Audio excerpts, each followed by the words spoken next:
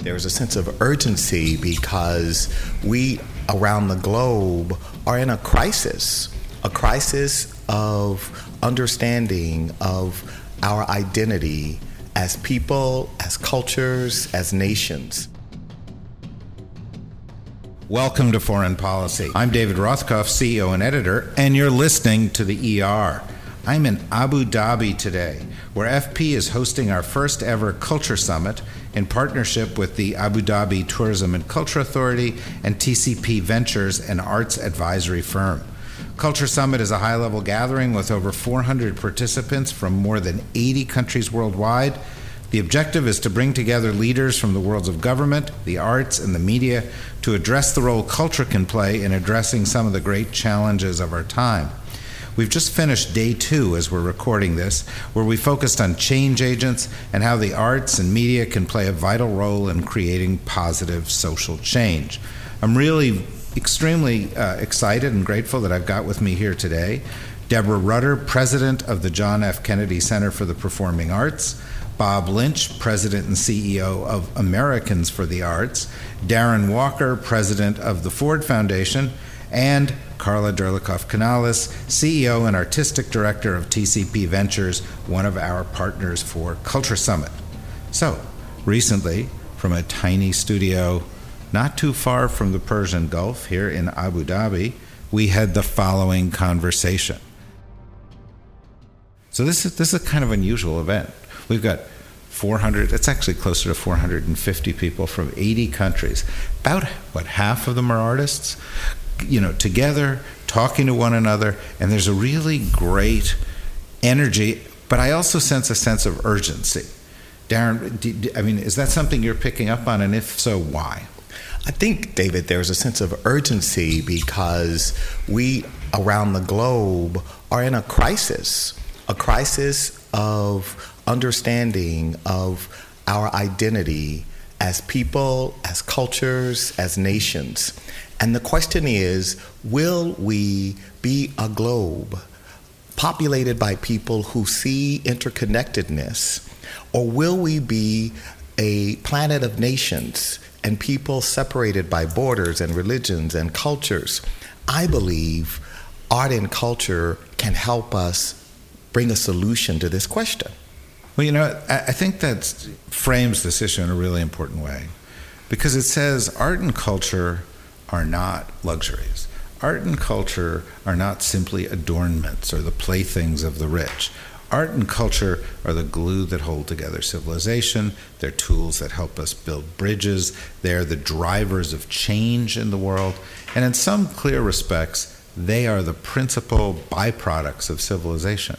That makes them serious business. And yet sometimes in Washington, where some of us live, it doesn't seem to be treated as a national priority. It seems to be an afterthought. Deborah, how do we get to that kind of cognitive breakdown? It's interesting. I've been working in the world of art and culture for many decades now, and for quite a long time, we were fighting the fight of we need arts education, we need to live art for art's sake.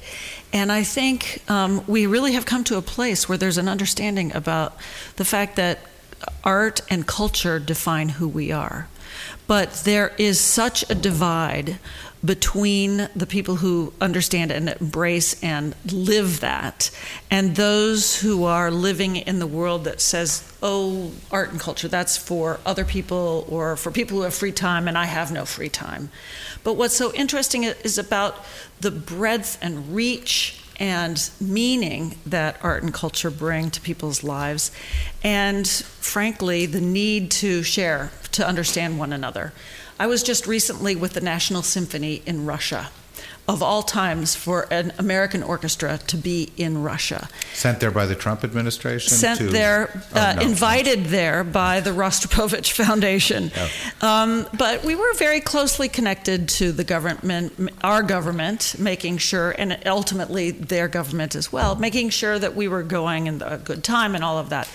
What's fascinating is the cultural connection that the orchestra made with everyday people, with young artists, certainly, but basically with audiences there in Russia. And cultural exchange, we talk about that all the time.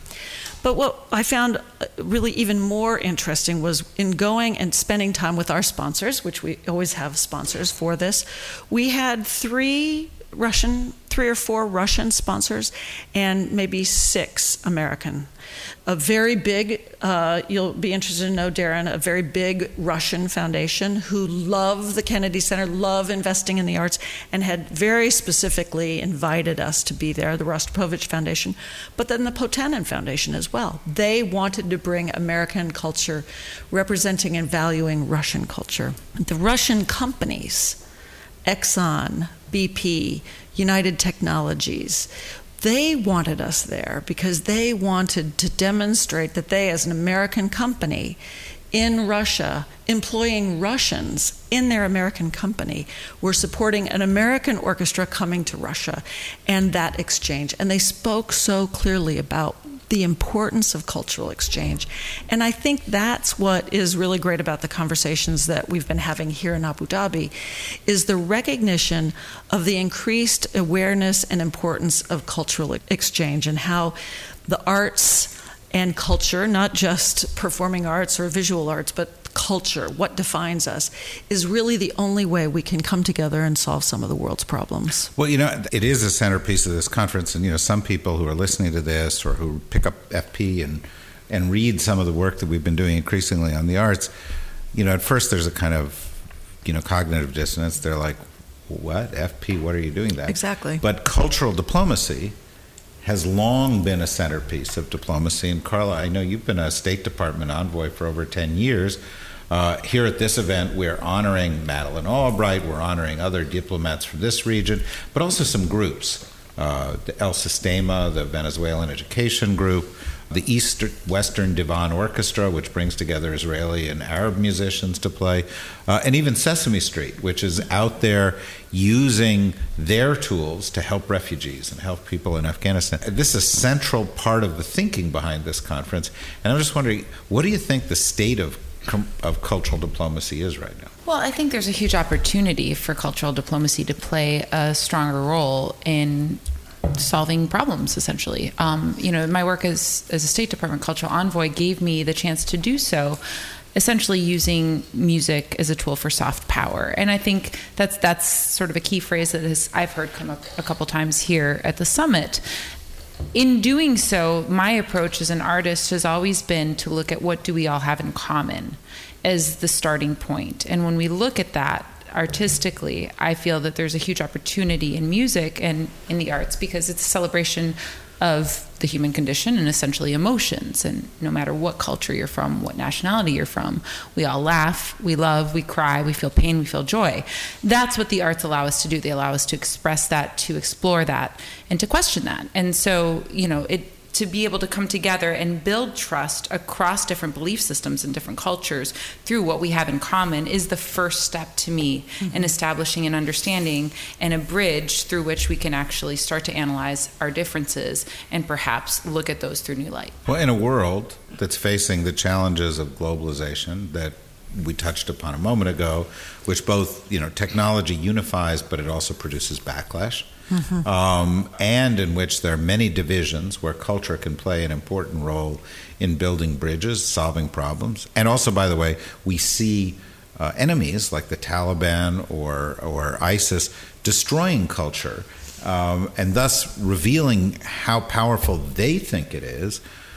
Culture seems to be a very powerful force. And yet, Bob, you as, kind of the designated arts advocate in the United States, are going around knocking on doors on Capitol Hill, dealing with an attitude in the United States where it doesn't seem that people recognize culture as a source of power. They see it as kind of a line item, cost item. When you talk to people here at this event, are you finding that there's other models? Do you find that there's bewilderment at what's going on in our country? What have you found? So what I find is that the value of the arts and the utility of the arts is basically differently experienced in every country, and in our country, different parts of our country as well. So I see it all here, and I see it all at home, and I'll start with America first. So in the United States, I have the privilege of working a lot with mayors and people at the local level. 5,000 local arts agency members of Americans for the Arts. I go to a city every week, and I have for the last 32 years. And every city is different, and the power structure is different, and the understanding of the value of the arts is different. Some, like the city of Miami, for example, definitely understand the value of the arts and invest in that value, and they have a very robust arts community, and also the value of the arts as an attractor of tourism or as something building industry there in the community is very well understood. Other communities, less so. But collectively, in America, when I look at political structure, what I see is mayors and local leaders get it because that's about $4 billion worth of investment at that level, as opposed to the $148 million that the National Endowment for the Arts gets. And with the National Endowment for the Arts, just the current struggle that we're seeing with NEA, NEH, the Institute of Museum and Library Services, Corporation for Public Broadcasting, there is a real mix of leadership and opinion within the United States Congress on that. We have passionate people. Senator Udall, for example, on the Senate side, or the wonderful Louise Slaughter. But we also have passionate Republicans. Leonard Lance from New Jersey co-chairs the Congressional Arts Caucus. We just got 12 Congresspeople to sign Republican Congresspeople to sign a letter of support for all of those agencies just last week. So there are people who don't get it, don't understand it, and hopefully they won't be at the end of the day the majority as we look at investment at the federal level. But the slack locally is looked at and very positively, to some extent, picked up, never enough, at the local levels and the state levels. Now, I come here, and it's wonderful to see the energy and the enthusiasm in other countries, 80 countries learning from one another, some really strong and really investing, like here in Abu Dhabi, that we see the investment in the cultural local community and international right here. We see that as something that they're using right as they put on an expo for trade, and they're putting culture and art right in the center of that. So the idea of art and culture as a central attraction and also a systemic approach to solving other problems in communities is something that I see in different American cities and in different countries here. And so that's why we're all here trying to learn from one another. Some wonderful solutions to things ranging from terrorism problems, the folks I was talking to from Afghanistan and Iraq today, to problems that are economic, to problems that are dealing with women's issues. And in every single case, the arts are something that some only can aspire to, and others are teaching as we go through the workshops here. So it's exciting. We've talked about using the arts as a tool for positive social change. And there was a conversation that took place here that you participated in, Darren, in which you were talking about the vital importance of this, but you also said something interesting, which was that, the artists must lead, that we can't expect governments to lead. And you didn't say this, but something I say sometimes is governments are lagging indicators. They tend not to be out at the cutting edge. And artists are adventurers, they're explorers. They go where people don't normally go. And so I just wondering if, as you see and you sit in rooms like this, but also in your daily life, and you sort of say, where are the advocacy issues that artists are leading us to now? What are the frontiers that you're seeing top the list of priorities? Well, artists are society's canary in the mine. We benefit from artists extraordinarily because they are the greatest risk takers in our society. And if you look over the narrative arc of history, certainly 20th century history in the United States, artists are at the center of social progress and social change. Yes, we need scientists and technologists and entrepreneurs, but artists have often been willing to be courageous and say things to the powerful, demand that we be held to account, and call us out when there is injustice. in our society. So we need artists today more than ever. Here in Abu Dhabi, the thing I am impressed with is that the Emiratis understand that an investment in soft power increases your capacity to have goodwill globally. They're taking really right out of the playbook of the United States in the 1960s. We understood this, which is why there was such a huge investment in the State Department programs for people-to-people exchanges, sending abroad performing arts, Dance Theater of Harlem, Alvin Ailey, New York City Ballet, American Ballet Theater, regional theater companies all went abroad in an effort to demonstrate America's openness. And what we're seeing here is that in Abu Dhabi and Dubai and Doha and all of these amazing cities and this constellation of the Emirates, they understand that. They understand that by asserting the power of culture, they are in fact asserting their own power as a global player.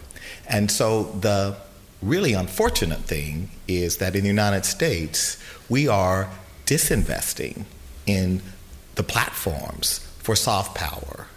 And this is not to say that we shouldn't have a strong military, but a defense system and security will not be complete without an investment in soft power. It certainly won't be successful without an investment in soft power. It's an interesting thing, and it raises questions in my mind, both for Deborah and Carla, because when you say you were in Russia, we just got back from China, and in China, probably of all the governments in the world, the Chinese are investing more in this kind of soft power than any others. They're building more opera houses, they're building more museums, they're building more concert halls. They're the world's leader right now in classical music, in many respects, in terms of new investment, and that's very exciting. It's a very big market in that regard. And I would say that they're also reaching out to learn from others, which I think is, of course, the finest form of flattery, which is to ask for help, advice, guidance. And I find that that's happening in China quite a bit too. So they're investing in the infrastructure, they're investing in the training, and they're seeking support from artists from around the world. It's fascinating. And they're not hesitant to do it, right? Right. It's very impressive. And their government invests in individual artists. So in the United States, as Bob and Deborah know, individual artists are not eligible for grants from the NEA. That program was ended after the dispute over Mapplethorpe and a number of artists who some members of Congress found offensive. And so it's really, I think, regrettable that other nations see the importance of investing in artists directly and our government does not. Mm-hmm. I'm sure, Carla, as an artist, you wouldn't object to the investment in artists, but certainly wouldn't. But you've spent a lot of time you've sung all around the world. But when you go to China, it's a different experience. Can you want to talk about that a little bit? Well, I feel deeply privileged to have had that opportunity. And I think if someone had told me when I was a college student, training to be a musician, that a lot of my career would take place in China, I never would have imagined that. It's certainly an emerging market as an artist, and especially I would say as a classical artist. And I think, it's interesting because my first trip there was as a State Department cultural envoy. And what I got the most out of in that experience was the listening component. I think I was sent there certainly with that mission of promoting American culture, did a Bernstein program, all kinds of repertoire that we know and love here. But what I took away was what I learned from them and their songs and their tradition. And it was interesting in that someone who heard me there invited me back to sing the title role in Carmen, which is an opera that's extremely popular in China. It was one of the first pieces that really was celebrated publicly after the Cultural Revolution. And I've since, I think, performed Carmen there 5 or 6 times. And that particular role and that piece is what has created this friendship, I would say, between myself and some of the Chinese orchestras and concert halls such as the NCPA and Guangzhou Opera, that relationship. And what I really feel very thankful for in particular is that those relationships have not been one-offs. They have been lasting relationships. And that's special because the more that you get to work with someone, the deeper you can go. So now when I go back, I have a relationship with the conductor. I know the orchestra members. I know some of their children. I go into their schools. I not only talk about some of the Chinese songs I've learned, and when I present an American song, there's a depth, there's a friendship that has been established through that listening. And I think they really see the value in that as opposed to sort of a one-off relationship. They're interested in, as Deborah said, deepening relationships with individual artists. Are you feeling jealous of all this yet, Bob, as you listen to what's going on in all these other places and you're going around? Because there really is. I mean, here in the UAE, they built a new opera house in Dubai and they sold it out in 3 hours. It's not the kind of thing that's happening in the U.S. But it does lead to a different, interesting kind of conversation that maybe all of us ought to get into. We had a little bit of yesterday. And that is, when you're in the U.S., people go, God, I wish we had the government funding more. And when you're overseas, you have, God, I wish we had the private philanthropy that we have in the U.S. And, there is this kind of tension about what's the right mix. And I'm just wondering what your perspective is on that, since the current U.S. mix ends up providing so much day-to-day aggravation for you. It's interesting. I think that, first of all, I actually am quite a fan of the mix of art opportunities that we have in the United States. I think that it's a different system entirely than the rest of the world. Our system, in many other parts of the world, government money is subsidy. In the United States, it's not subsidy, it's incentive. A little tiny bit of government money is used to leverage other dollars. And I have concerns about that system, but you look at the nonprofit arts in America, it's about $61 billion collectively if you add up the 100,000 nonprofit arts organization budgets. Most of that money, 60% of it, comes from what people sell, earned income. And 60% is too much. It's moving too much toward what the private part of the arts world, the commercial arts world, does, which is ruled by the marketplace. 30% of it comes from the private sector, mostly individuals, and then the last 10% comes from the public sector, mostly local, state, and then federal. So it's a very, very different system than the rest of the world, and it has some advantages. You can't put an arts organization out of business in America because it's completely diversified. They can put themselves out of business, or the market can put them out. But you have that particular situation where I think every sector, private sector, the different funding pieces there, and public sector, federal, state, and local, all could do better if they had a better understanding of the ultimate value of the arts. The value of the arts is not just decorative, it's transformative in communities, in children's lives, in schools. We have a backlash that's been with us for the entire history of our country, with some people not necessarily getting that and pushing for less of everything, less government, less private, less education. And so our work is largely to provide education about these values of the arts. I think our work in America, constant values. But the other thing that's interesting is that we've had explosive growth of arts organizations in America. These 100,000 nonprofit arts organizations were some 7,000 when the nonprofit world got the boost of the National Endowment for the Arts back 50 years ago. And so we have all of these things to choose from, each one of them very, very tightly budgeted and dependent on dollars from different sources, but all of them mission-driven, not bottom-line driven. So once again, they don't go out of business. They stay, and they're there, and there's lots of creativity to choose from. So that's exciting, and it's frustrating. And we see these elected officials at all these levels slowly getting it Carla has come with me to the United States Conference of Mayors, where we make a presentation. Carla talks as well and sings, and the mayor's standing ovation, and they go back. Standing ovations or crying makes them go back and do appropriations, and that's what I love. To Carla made the mayors cry. She made the mayors cry, and money flowed. But that's that education to decision makers is critical on every front. We also did it with the Council on Foundations and with the independent sector. And that, once again, those kinds of understandings and lessons from other parts of the world or other parts of our own country are making an impact on these decision makers, but we can't stop. We've got a ways to go. Well, so, what's implicit there, and I think there's something quite interesting when you said gone from 7,000 to 100,000. Deborah said, wow, I didn't know that. And it suggests to me, as is happening almost everywhere else, technology is driving a change in the models. And it's driving a change in the models in many, many different ways. It now allows a small entrepreneur to start themselves up. It forces an opera company to ask the question, should we televise this or, put it out there on the web versus, just doing it live. It forces people to ask the question,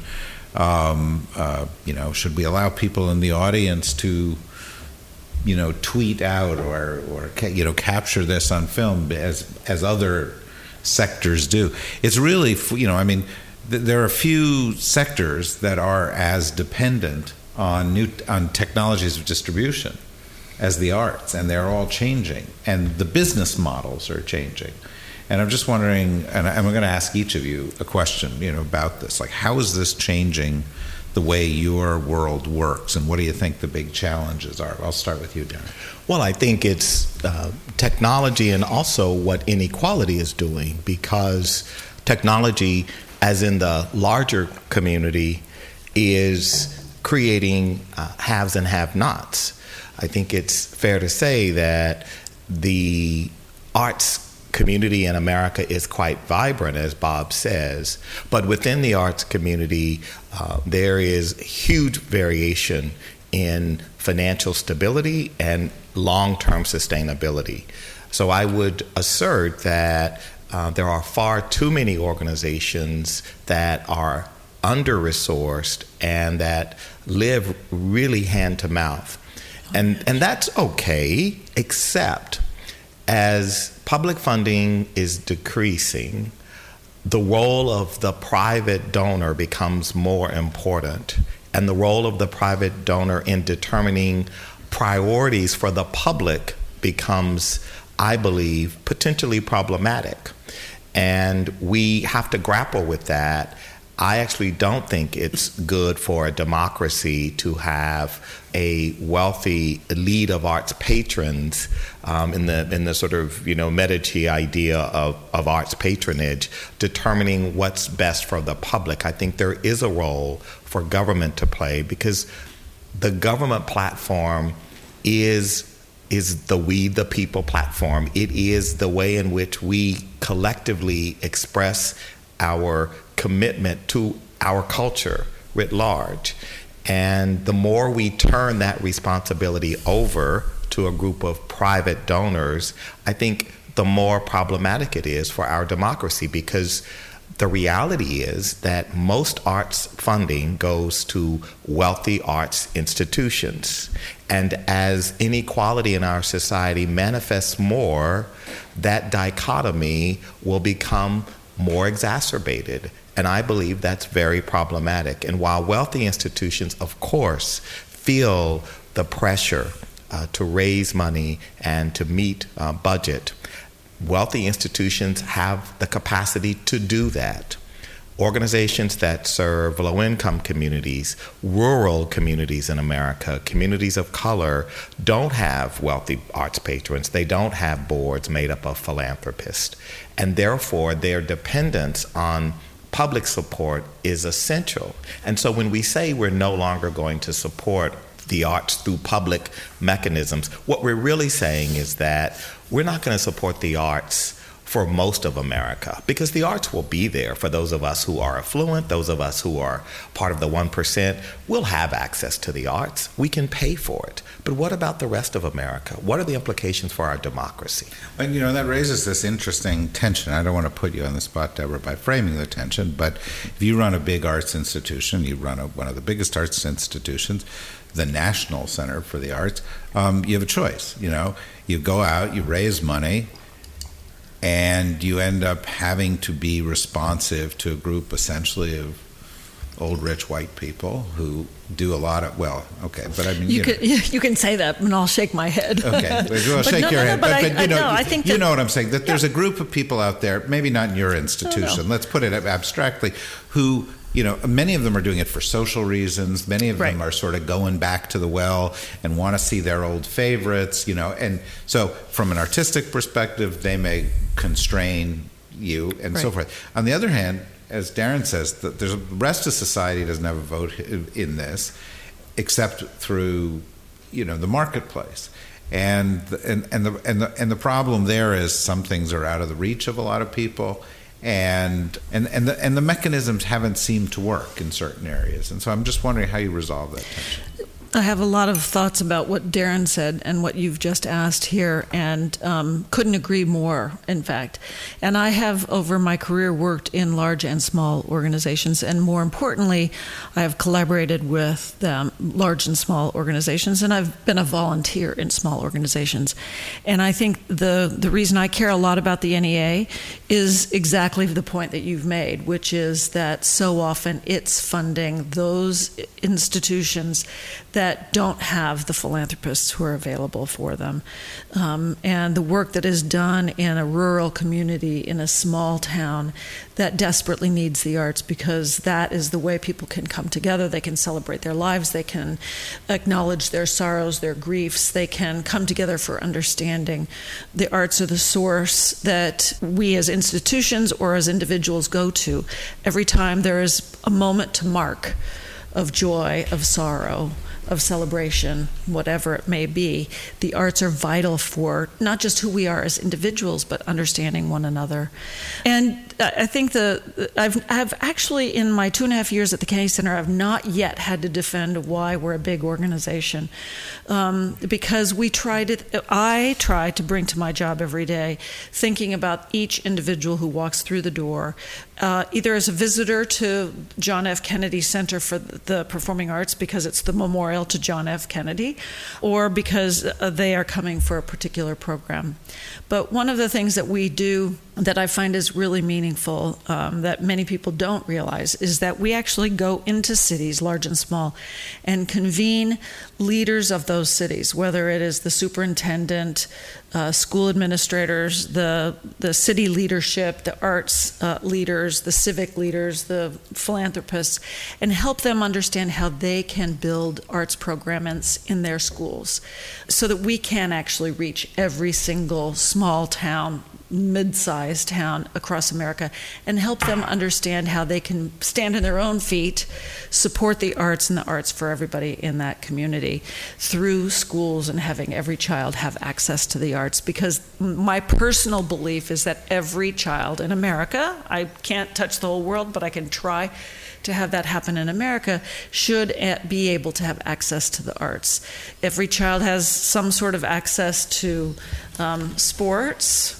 They even get meals every once in a while, but they don't necessarily all have an opportunity to express themselves through the arts, to have the basic learning, the basic sort of language of the arts. And if we can help children have that access to the arts, maybe even in our own country, where we are so divided and we have so much misunderstanding between people, we can have greater understanding if we can have every child have an opportunity to have access to the arts. Well, I want to swing back to the issue of the arts as soft power and the arts driving change. But I want to pick up on the points that you made and ask a question of Carla and ask a question of Bob. I want to ask you a question. First of all, respond to anything that Darren or Deborah have said that's of interest to you. But from the artist's perspective, there's a different set of issues. And in terms of this business model. And one of the things that I've heard you talk about sometimes is the absence of a middle class of artists, and it echoes what Darren was talking about. And I think that might be, an interesting perspective, because it does lead. When you talk about it, sometimes you talk a little bit about it offering an opportunity, which I think people miss. Yeah, I guess I want to respond to a couple things and tie to that question. You started with a question about the challenges that we're faced with the technology that's available. Obviously, the technology that's available now is what's changing the world. It's what's giving us the opportunity to have this global discussion on what does global culture even mean now that we're all connected, which is something I know David talks about. And so I guess that for me is where this question that you've just asked began. What are the challenges that come with that rather than the opportunities? And as I looked at that as an individual artist, you may be surprised to hear my answer, but I'll tell you. I'm not going to be surprised, but go ahead. Challenges are the cats. It's that simple. When I go on YouTube and I look at what are people looking at now for entertainment, which is a role that artists obviously are associated with, they're turning to cats, people. That's what they're looking at. They want to see a 2-minute cat video. And ironically, cats, for whatever reason, we have equal amount of cats and dogs in the world, and cat videos are more popular 4-to-1 than dog videos. So go figure. Cats. It's not the dogs, it's the cats. They are clearly the new entertainers. And I look at that and I think, wow, I went to school for 10 years. I speak 5 languages. I've got all this training for my soft palate and on stage and this and that. And here's my neighbor's cat who's got millions of views that I will never, ever get as an artist. So that is a challenge. And I look at that even further, to go back to your question, David, in terms of what I feel is this surplus of artists that we have, extreme talent in every culture that I've had a chance to visit, this surplus of, I think, underutilized and perhaps undervalued artists. And yet, especially in America, I would say, we have a deficit of the social values that artists intrinsically bring to the table, whether that has to do with the discipline associated with being an artist, but certainly the empathy, the creativity, the compassion. So therein, I think, lies a solution to a lot of problems. How can we actually use these artists to address these issues? And what I found in this is that, most artists, I believe the average, and please correct me if I'm wrong, Bob, but most artists make about $36,500 a year. That was the average salary for an artist in the United States with a bachelor's degree. And that seemed to be sustainable more or less for 5 years. Now, again, correct me on the numbers. But when I look at that, of course, that's success as an artist. If you ask an artist, what does it mean to be successful? It's to make your living off of your art. And then we have the superstars. We have the Lady Gagas and, U2 and so forth. It's that very, very high echelon. But we're the middle class artist. And how can we break that down to a number? Let's say, I don't know, $75,000 a year. How can we actually use that undervalued surplus of artists, and maybe in partnership with institutions, whether they're educational, I'm thinking about hospitals, I'm thinking about senior centers, all kinds of social constructs that artists can add value to through their creativity and all of these intrinsic qualities that they bring to the table. So I see an opportunity. I'd like to see the artist at some point challenge the cats a little more on the YouTube and in other areas. Yeah, no, go look it up. If you look up Placido Domingo's #1 YouTube video, and then you look up Mishka, the dog that knows how to say I love you, Mishka's got 150 million views, which is a lot more. And it's, it sounds kind of funny, but the reality is most people view the world right now through a screen, and they're making a choice. And that choice is going to have a lot of consequences. But another consequence of the technology, Bob, was an issue that I wanted to talk about before I circled back onto this question of driving social change through the arts. And that has to do with, in a society that's technologically empowered, what are the skills that you need to succeed? And we talk a lot about STEM, science, technology, engineering, and math. And that, if you went to a group of people and you said, is this a national priority? They would say, sure, you need STEM, right? But we've also discovered that as we increasingly are digitally empowered, the real deficit is in the area of creativity. And creativity comes from studying the arts in the way that Deborah was talking about as essential. And so there is now this recognition that what you really need is STEAM, science, technology, engineering, the arts, and math. And there's a growing awareness of that. And I know your organization has been involved in championing it, and I just thought it might be worth talking about. Because I, personally, some of the people out there, we have this show called the ER. There are all these ER nerds, which, they're foreign policy nerds that are listening to this show. And at some point they're going, why aren't we talking about Tillerson's trip to Russia? Or why aren't we talking about Syria? And the answer is, this is national security. Mm-hmm. This is foreign policy. This is diplomacy. And I think, we, at our peril, ignore that fact. So that's the context in which I asked the question. So let me come to that second. I want to make a couple of just observations on what's been said so far. The first is that I'm realizing that I have been barking up the wrong tree politically in trying to get policy experts to respond to Congress when I need to harness the power of cats to do something to get those kind of metrics up there. I'm sure Deborah's sitting there, and the next major production at the Kennedy Center will have cats. A lot of cats in it. Well, it is going to come back. Yeah, right. Well, if I can just say, Cats the show. Those cats the musical is different. Yeah, exactly. But the serious part of that is when we look at the figures for support for the National Endowment for the Arts, it's 46 cents a person, $148 million. It ought to be $1 billion easily, and $1 billion would still put it under every other nation in the Western world that's investing, in the arts, $1 billion, and that percentage per person, which is 3 F-35 fighter planes. If that, probably. Yeah. Well, there's about 350. So I think that that's one of the things that we have to make the case for in a bigger way. And part of that, a big part of that, is what Darren and Deborah were talking about before. It's the one place that is investing heavily in underserved universally across our nation. Underserved and populations, rural populations, city populations. So that is something that I think it warrants investment by a great nation. The other thing is that we do a thing called the National Arts Index at Americans for the Arts, and what it looks at is 100 different ways of looking at the cultural sector. One way of looking at the cultural sector does show things like classical music being challenged by people sitting in seats to observe and listen to classical music in halls. But downloads of classical music are at an all-time high. They're soaring. So the technology side of things shows not a lack of interest, which the other study could be misinterpreted as, but maybe a different way of marketing that's necessary, or education, or something. And we need to do some more work in looking at those kinds of things for an audience that is out there and hungry, but just is looking at consuming in a different way. So I think technology plays a big role. Coming to the STEM and STEAM subjects, we do a lot of work with the conference board. Conference board, all of the business leaders come for their information, and a study at the conference board showed that the number one thing that businesses in America want in the 21st century worker is creativity. Not science, not technology, not engineering, not math, but creativity.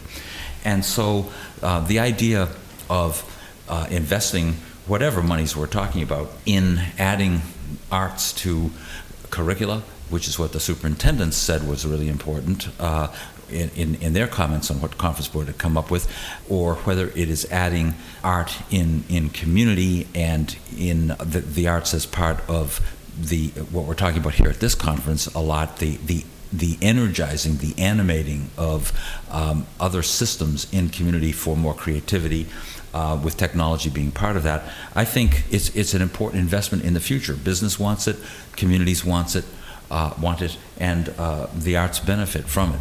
I had the honor. It took 9 years of work to get the law changed that is now the Every Student Succeeds Act, that created STEAM, the arts, as a central piece of advancing education and lifted some of the impediments to local government funding arts in the schools, which was great. And I had the honor of being at the White House for the signing of the ceremony representing the arts community.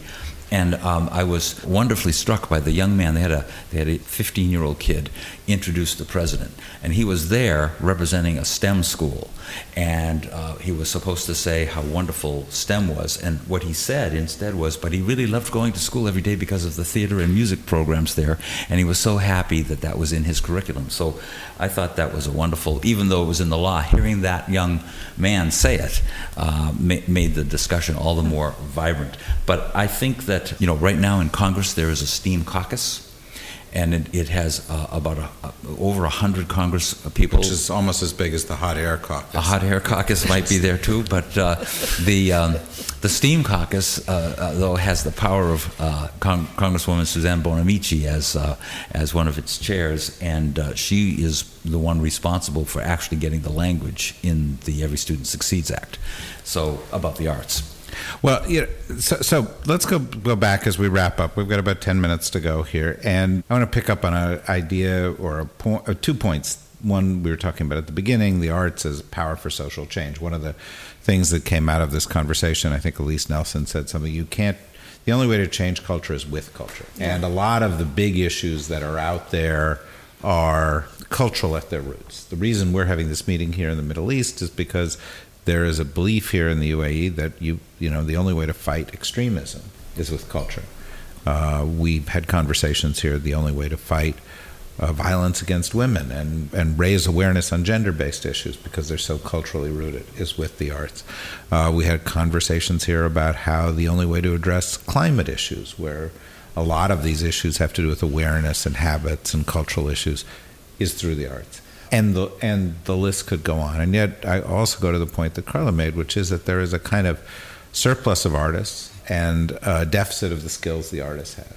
And so there's an opportunity here. And one of the things that creates a kind of a buzz in this meeting, I think, is that a lot of artists who want to be advocates, they want to be activists, they have an entrepreneurial instinct, they see the way to use these technologies, and they want to say, look, I can do my art, but I can also make a difference. Darren, you run the Ford Foundation, which is providing funding and support for lots of kind of initiatives, not just arts-related initiatives. Do you think that more of those initiatives would do better by forging alliances with artists, by forging alliances with cultural institutions that may bring the message home in a different way? Well, let me first start by saying that I believe if we are to defeat ISIS, terrorism broadly, we have to understand what the greatest threat to terrorists is. There is no greater threat to ISIS, ISIL. It's not a Tomahawk missile. It's a girl who can read. That's the greatest threat to ISIL. And so we as a nation need to really consider our priorities in our investments in our own national security and in our own national interests. I do think that working with artists and arts organizations is key to advancing social progress in America and helping our nation heal. We are divided, and we have lost our capacity for empathy and for understanding each other and the challenges that we all face. As an African American who lives in a big city, it's very important for me to be able to understand what it must feel like to be a working class white person in a rural community where opiate addiction and plagues that we've not seen before in rural America are taking hold. Because I need to be able to understand why we must have solutions that help those communities, just as I'm interested in helping in East New York solve those problems. And the arts are a critical way in which we build empathy. In order to have justice in our society, we first must be an empathetic society. We must be a people with a capacity for empathy.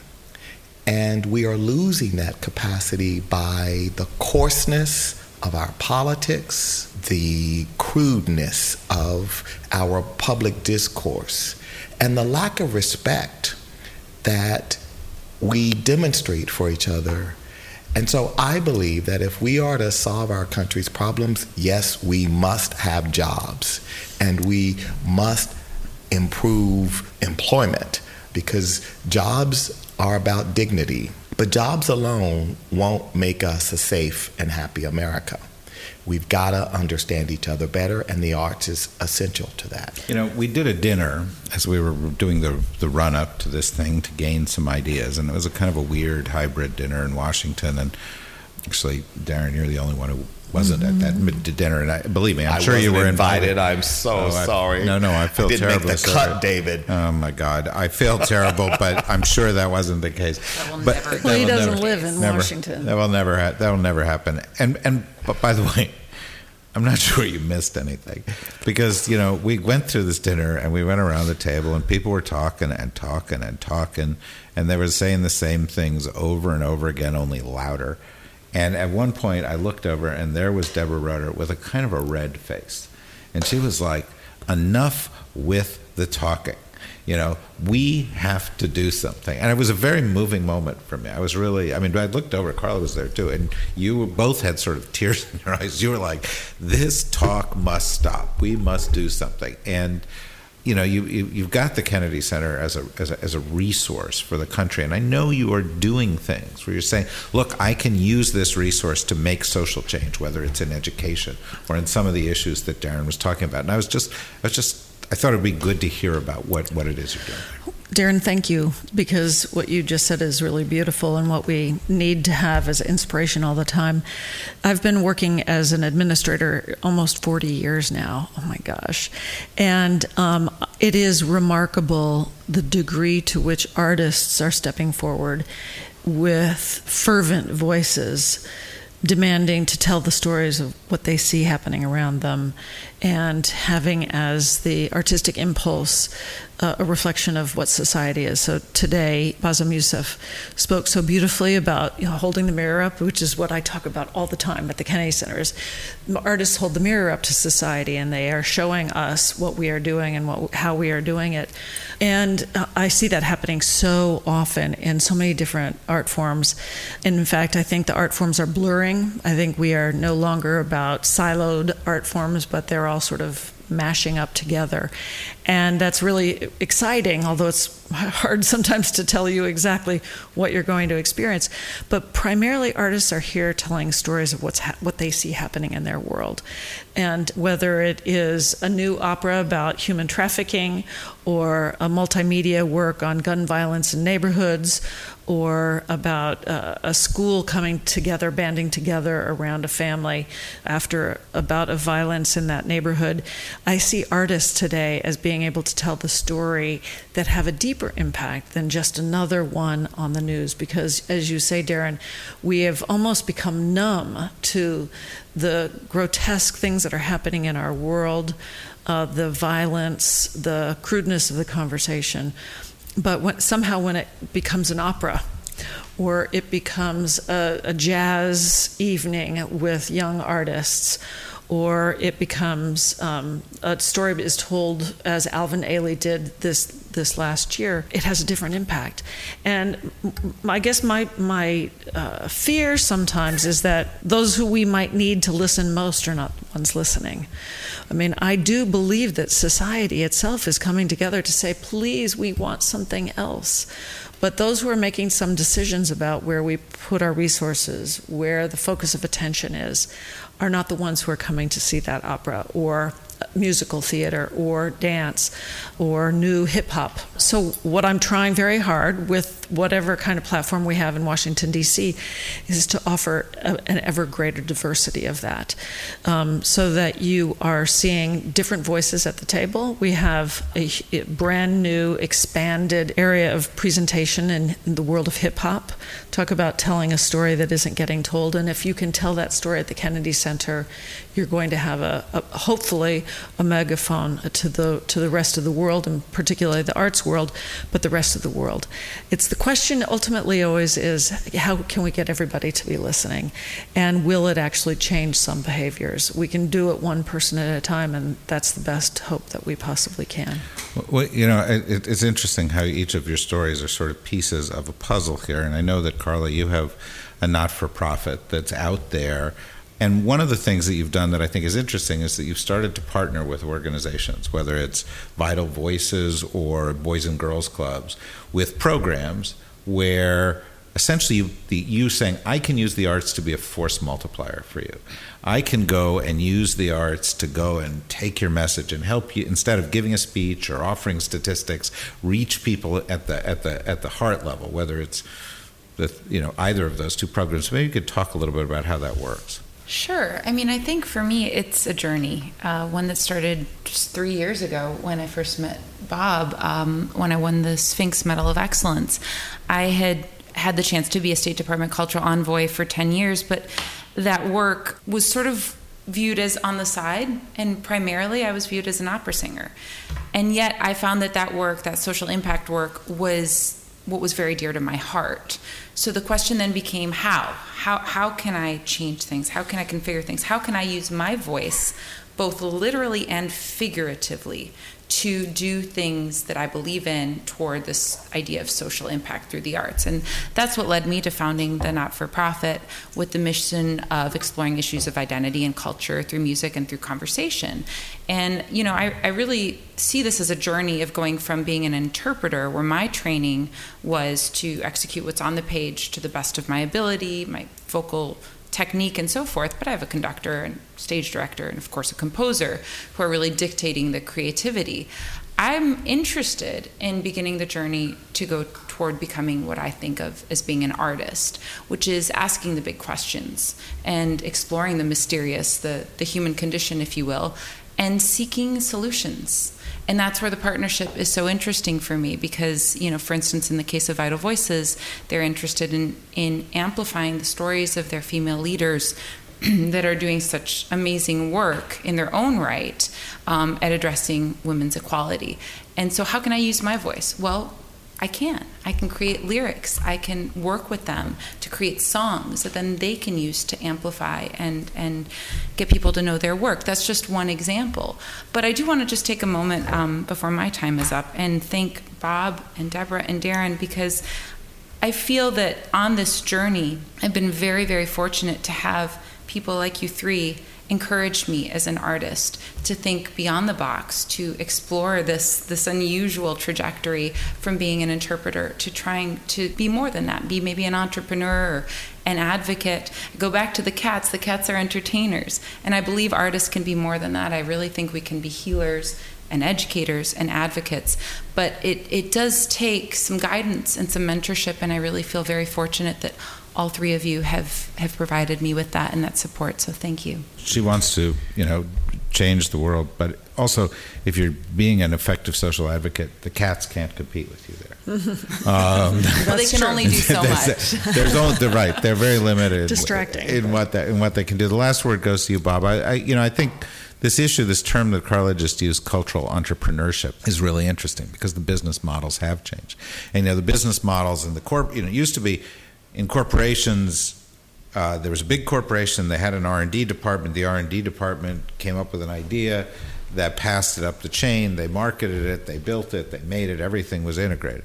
And then 20, 30 years ago, that blew up. And the idea became, why invest in the new idea? Well, let some guy in a garage do that. They'll get some venture capital. And then if the idea works, we can invest in it. And I think the business model in the arts has sort of gone in that direction, too. It used to be there was a big record company, there's a big movie company, there's a big something out there that would find an artist and go and provide them with all these things in a vertically integrated way to do it. But now whether it's in the business itself or it's in the advocacy area that Carla's talking about. The model says you have to be a cultural entrepreneur. It's not just enough to be an artist. You've got to figure out, and a lot of artists don't have the tools to do that. And I think that Americans for the Arts is actually out there helping artists develop those tools. And one of the things that I think has come up here at Culture Summit is that I think there's more need to do that on a global advocacy basis too.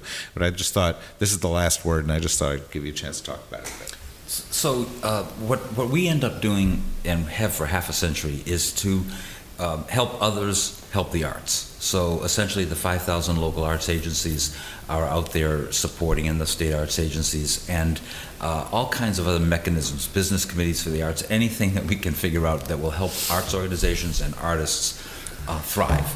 And also, in our mission statement going back a half a century, it's creating a climate in which the arts thrive. The climate keeps changing. The climate at one time was more business support, or more foundation support, or government support. And now the climate has those pieces, but it has partnership and ways, entrepreneurial you call it, but different ways of doing business to advance the work of artists. And so I just take a look at the things that I am spending most of my time on, and our organization is not the same as it was even 10 years ago. So a partnership opportunity, an entrepreneurship opportunity, arts and healing. We're doing a huge amount of work with the arts and military, and not just the military, other kinds of trauma. And the work is to find artists, help educate them, help get them involved, so that then they, in partnership with hospitals or military installations, are doing this wonderful work that then in turn helps the military or the people who need to heal be able to, through the arts, have a voice, think differently, get the kind of attention, medical attention that they should get, that they won't seek on their own, that kind of thing. The second thing you mentioned earlier, arts education. Okay, so it's education, actually, improving education through the arts as part of that education. It's also a massive market for artists. That entrepreneurial side of the artists working in that arena is critical. Going back to hospitals, 50% of American hospitals now have arts programs. That's jobs that artists get that they didn't have, 20 years ago. And then the idea right now of advocacy. We're spending a huge amount of time leading the effort to save the federal funding for the arts, but we don't do that by ourselves. Artists, people like Ben Vereen and Josh Groban and Kerry Washington coming into town to help us, or artists like Yo-Yo Ma, who the Kennedy Center has as one of its artistic leaders, has been instrumental in helping us with not only the advocacy but the work in the education front and the military healing front. So I see this as a time of great opportunity for artists, and I'm hoping that the opportunity is not suppressed by the lack of support from the funding sources that need to be there. That's why we're working on those fronts. Well, again, as we wrap this up, and as I speak to listeners who tune in twice a week to this this podcast, I want to go back to the point. When we at Foreign Policy look at this issue, we don't see it as a marginal issue. I had a cover story in Foreign Policy a few days ago called "The Urgency of Art," and it's because art and culture is a central issue to our enemies. And it's because art and culture is a central force for change in areas that are national security issues, whether it's climate change or building bridges or promoting understanding. And it's because as the world gets more and more connected, we are going to face these issues more and more. We are within 10 years of the first moment in the history of the world where every human being is connected to every other human being, and therefore able to touch them via the internet and to build opportunities, but also it will produce backlash. And so it's going to create new challenges for us. And Carla mentioned earlier the concept of soft power that Joe Nye developed in 1990, which was before the internet. And I think, as much as I respect Joe Nye, that he did a disservice by using the term soft. This is not soft power. This is power. The most powerful force on earth are our systems of belief. And the tools that we've got to change our systems of belief are very, very limited, and they fall in the area of the arts, where we can touch hearts, where we can touch hearts and minds, where we can inspire, and where we can drive cultural change from within. And that's why the kinds of organizations represented around this table, whether it's advocacy organizations or a big arts center or a foundation or artists themselves, really have a frontline role to play in addressing some of the most important issues in foreign policy, whether it's conflict resolution or stabilizing a region or empowering girls, which in turn, as Darren pointed out, is the best way to turn back extremism. And I think one of the mistakes that foreign policy professionals make is to discount this. And I think one of the mistakes that leaders in certain countries make is to discount this and to push arts off to the children's table and to say that the arts are a luxury item.